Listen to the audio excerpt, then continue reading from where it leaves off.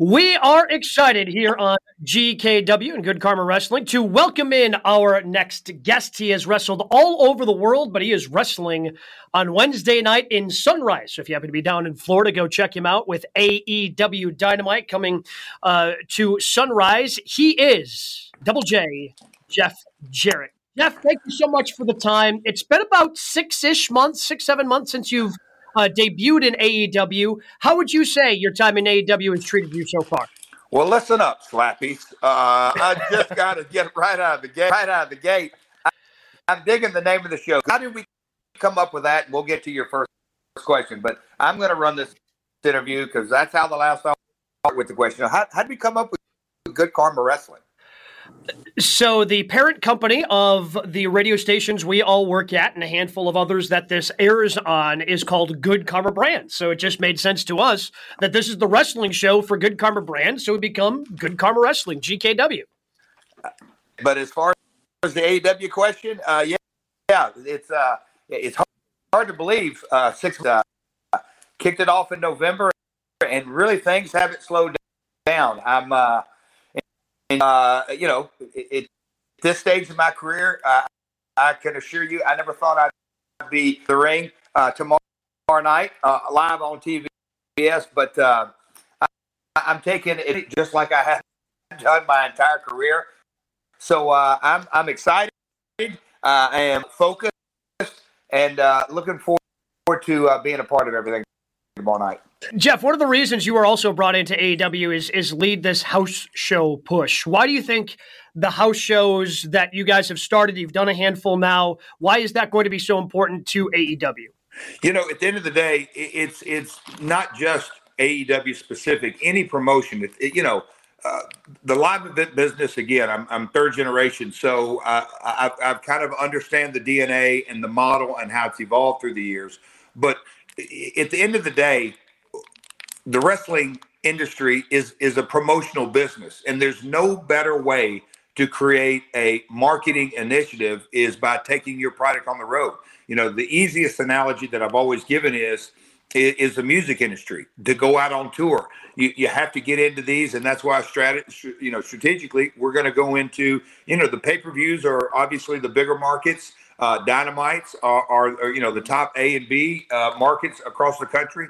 House Rules events are going to be C&T, but it's a marketing initiative first and foremost. And not only that, it's letting the consumer, the fan, be able to touch your product in ways that they can't do at a Dynamite, at a pay-per-view.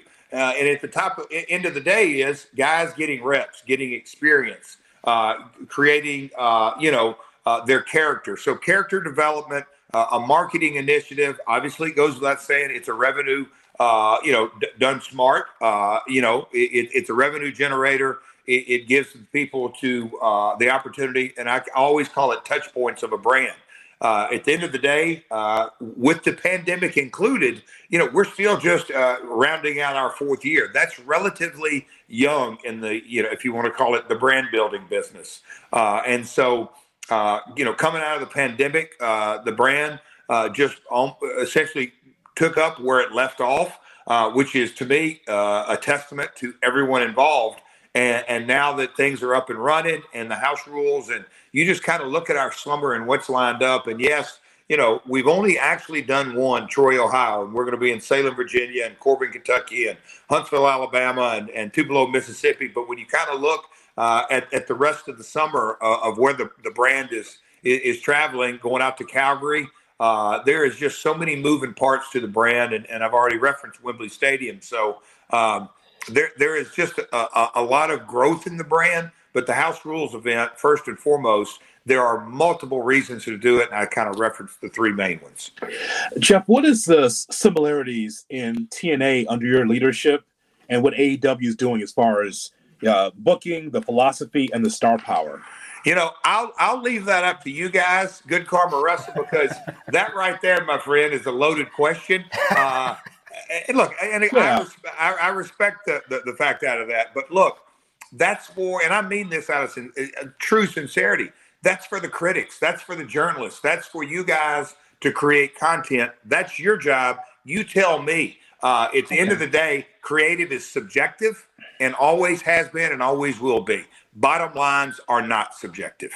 Okay, well, Jeff, I would just say, as a fan of yours, when you and your dad were putting together TNA, you want to get yourself a television deal. You want to have stars and also wrestlers to give them an opportunity to wrestle. You put them on a main stage, just like what's happening in AEW. And I'm saying is that the philosophy seems the same, where you're trying to be able to create an alternative brand and be successful in it. That was my question. I was asking what the process was to be able to put that together, like what Tony Khan's doing.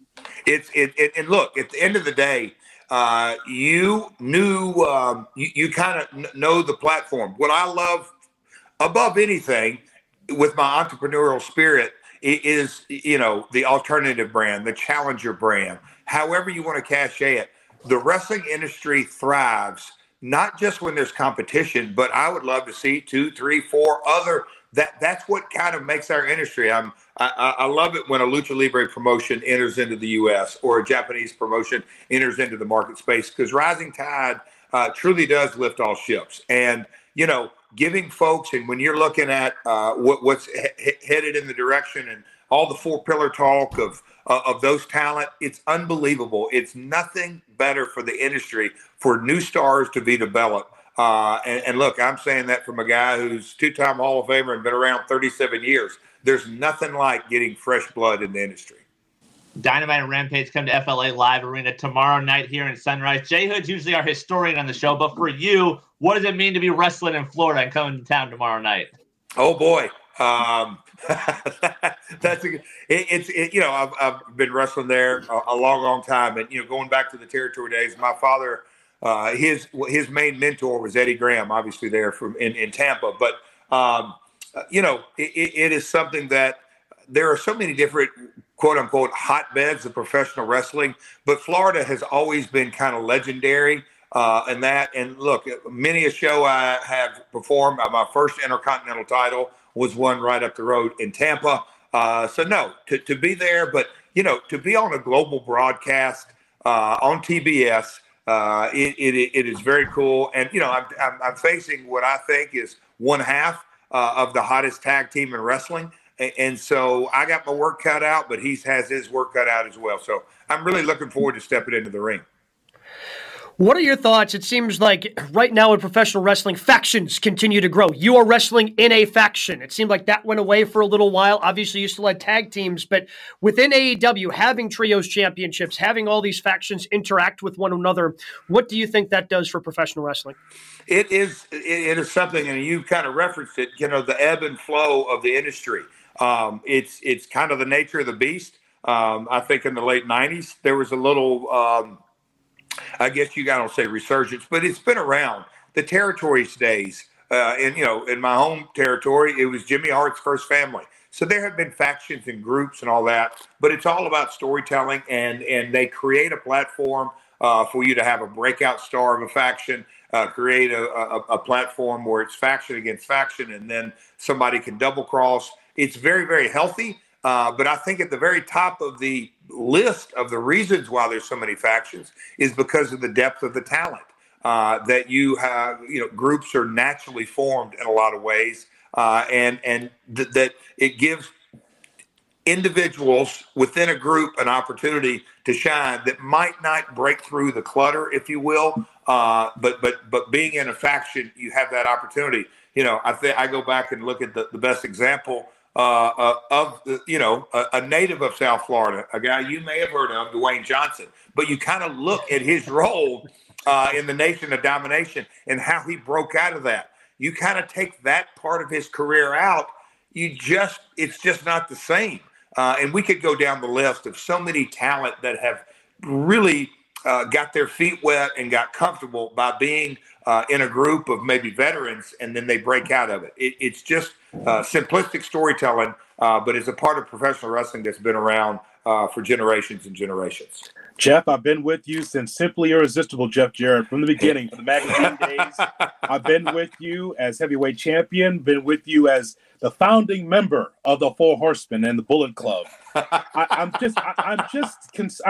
said to myself, oh boy, how come Jeff Jarrett is not in AEW the GCW Jeff Jarrett, the violent, unpredictable outlaw.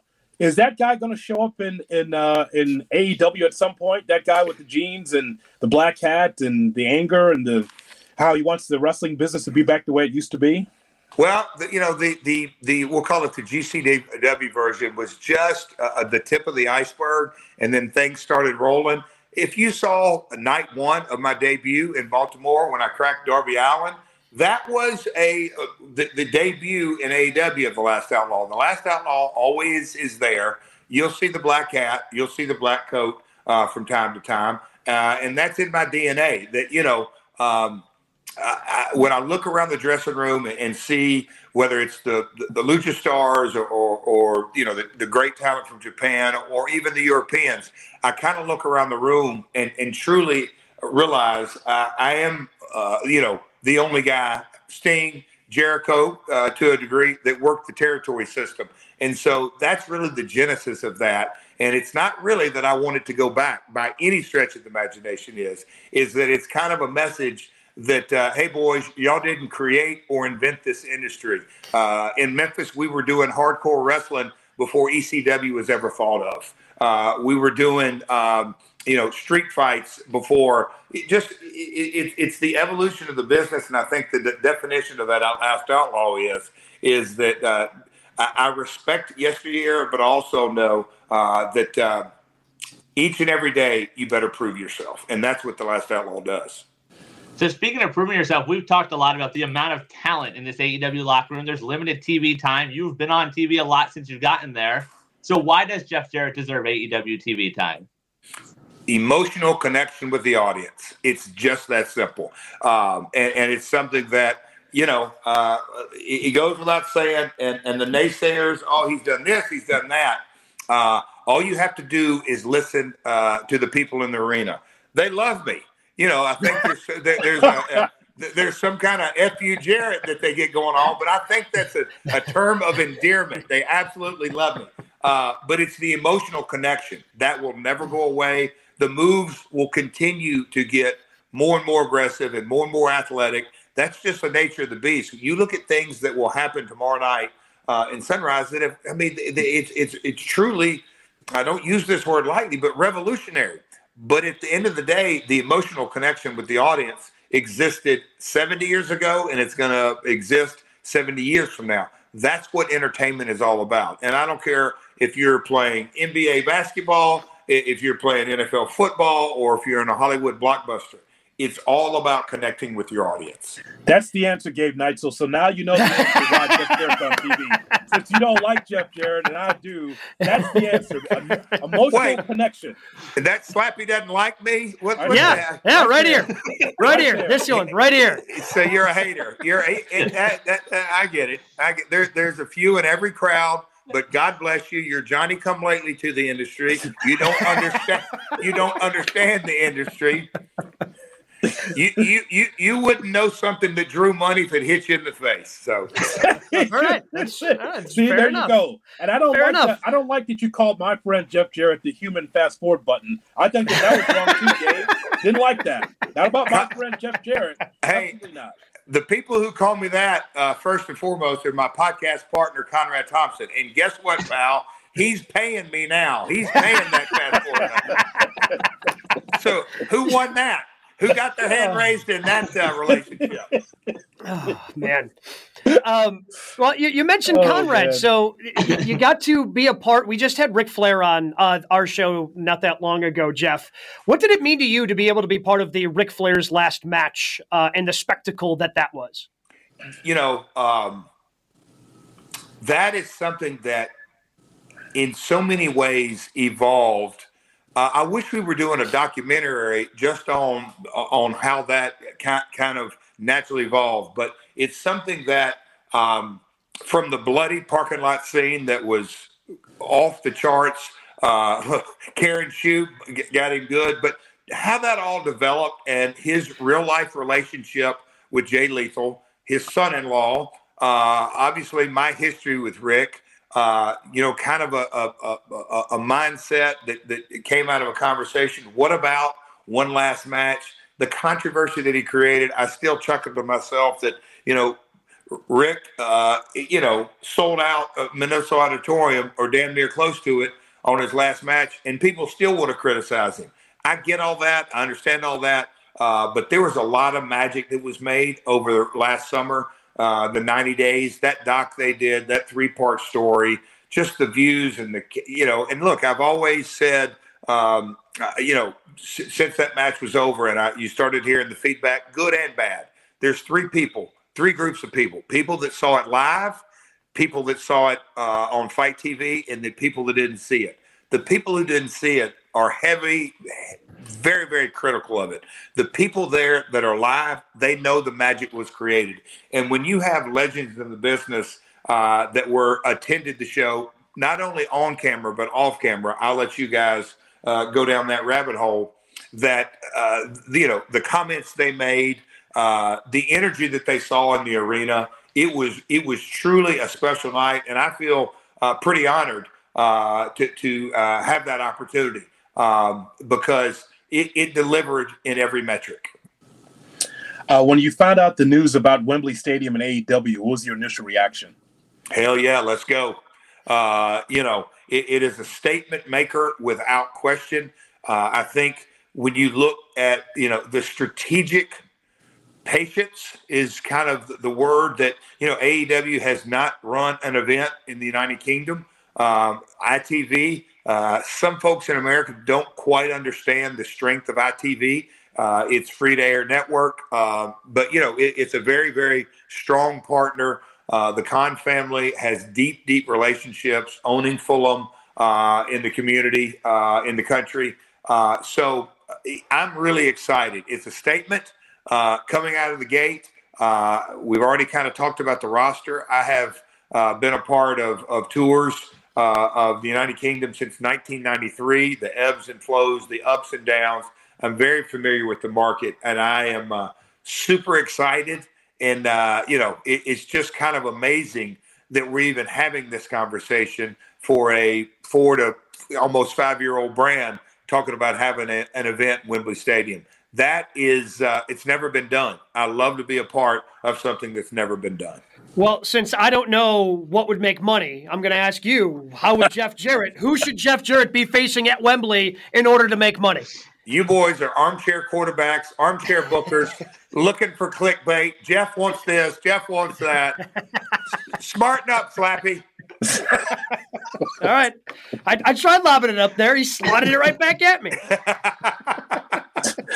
That's because he's the original outlaw, pal. That's why. There we go, Slap. I got to be smarter. Jeff, when it comes to your career, your resume's gotten you in 2 Hall of Fames. What is one part you look back on and say you wish you had a do-over on? A do-over, I'll say this through the lens of sobriety in so many ways, is that every potential mishap or up, down, there's so many things that I could go back and be highly critical. In the early days of TNA, the folks that were closest to me they would come up to me at times often and say, man, you are being way too critical of yourself. And I'm like, well, I'm looking at numbers. I'm looking at this. I'm looking at that. So I could be critical about my territory days, the new generation days, the WCW days, certainly the early TNA days. But I could go on and on. What I've really realized through the years is, unless you're in a valley, it's impossible to see a mountaintop. If you're up top all the time, you just kind of look down and you don't really say anything. It's so every valley that I've been through in my life has a place, has a meaning, and I've grown from it. And it truly has made me who I am today. Jeff, I always tell my two co-hosts all the time. We quote your dad all the time about how personal issues draw money. I wonder if your dad was in that locker room, how he could bring sides together. I mean, why was he so good at being able to bring that out? Personal issues draw money. I wonder how he would fare today in 2023 in your locker room to bring sides together, to be able to put it in the ring.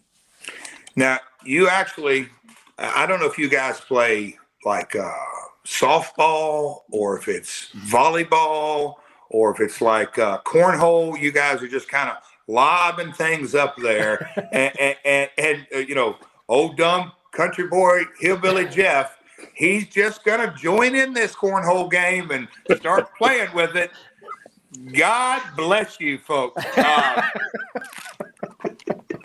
I will say this.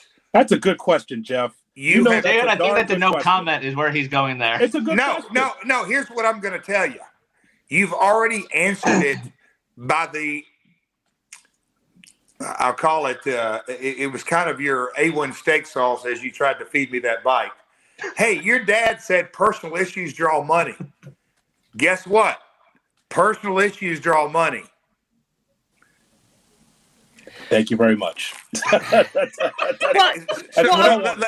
me say, you guys are reading the news and this and that. Is it really a bad thing? Nope. No. Well, and I would say this, Jeff, because I thought you handled it well. I think of when your group and you were feuding with the Acclaimed, and the Acclaimed came out with their rap video. There were a couple of pretty personal attacks that they put in there that I feel really furthered that feud. Without question. And I wish Mama Karen Jarrett was on this phone. You talk about some flame throwing. But all kidding aside, guys, when you kind of go back a couple of generations, and I was literally born and raised on this. If people today understood how much Jerry Lawler and Bill Dundee in their primes not just didn't get along, they despised each other. It wasn't hearsay, but they took care of business. And you kind of go back and look at the stats, 82, 83, 84, whatever it may be, they made a fortune together. That's the reality of it. So I don't look at any of what we'll call it online drama, or whether it's fact or fiction or a little bit of both.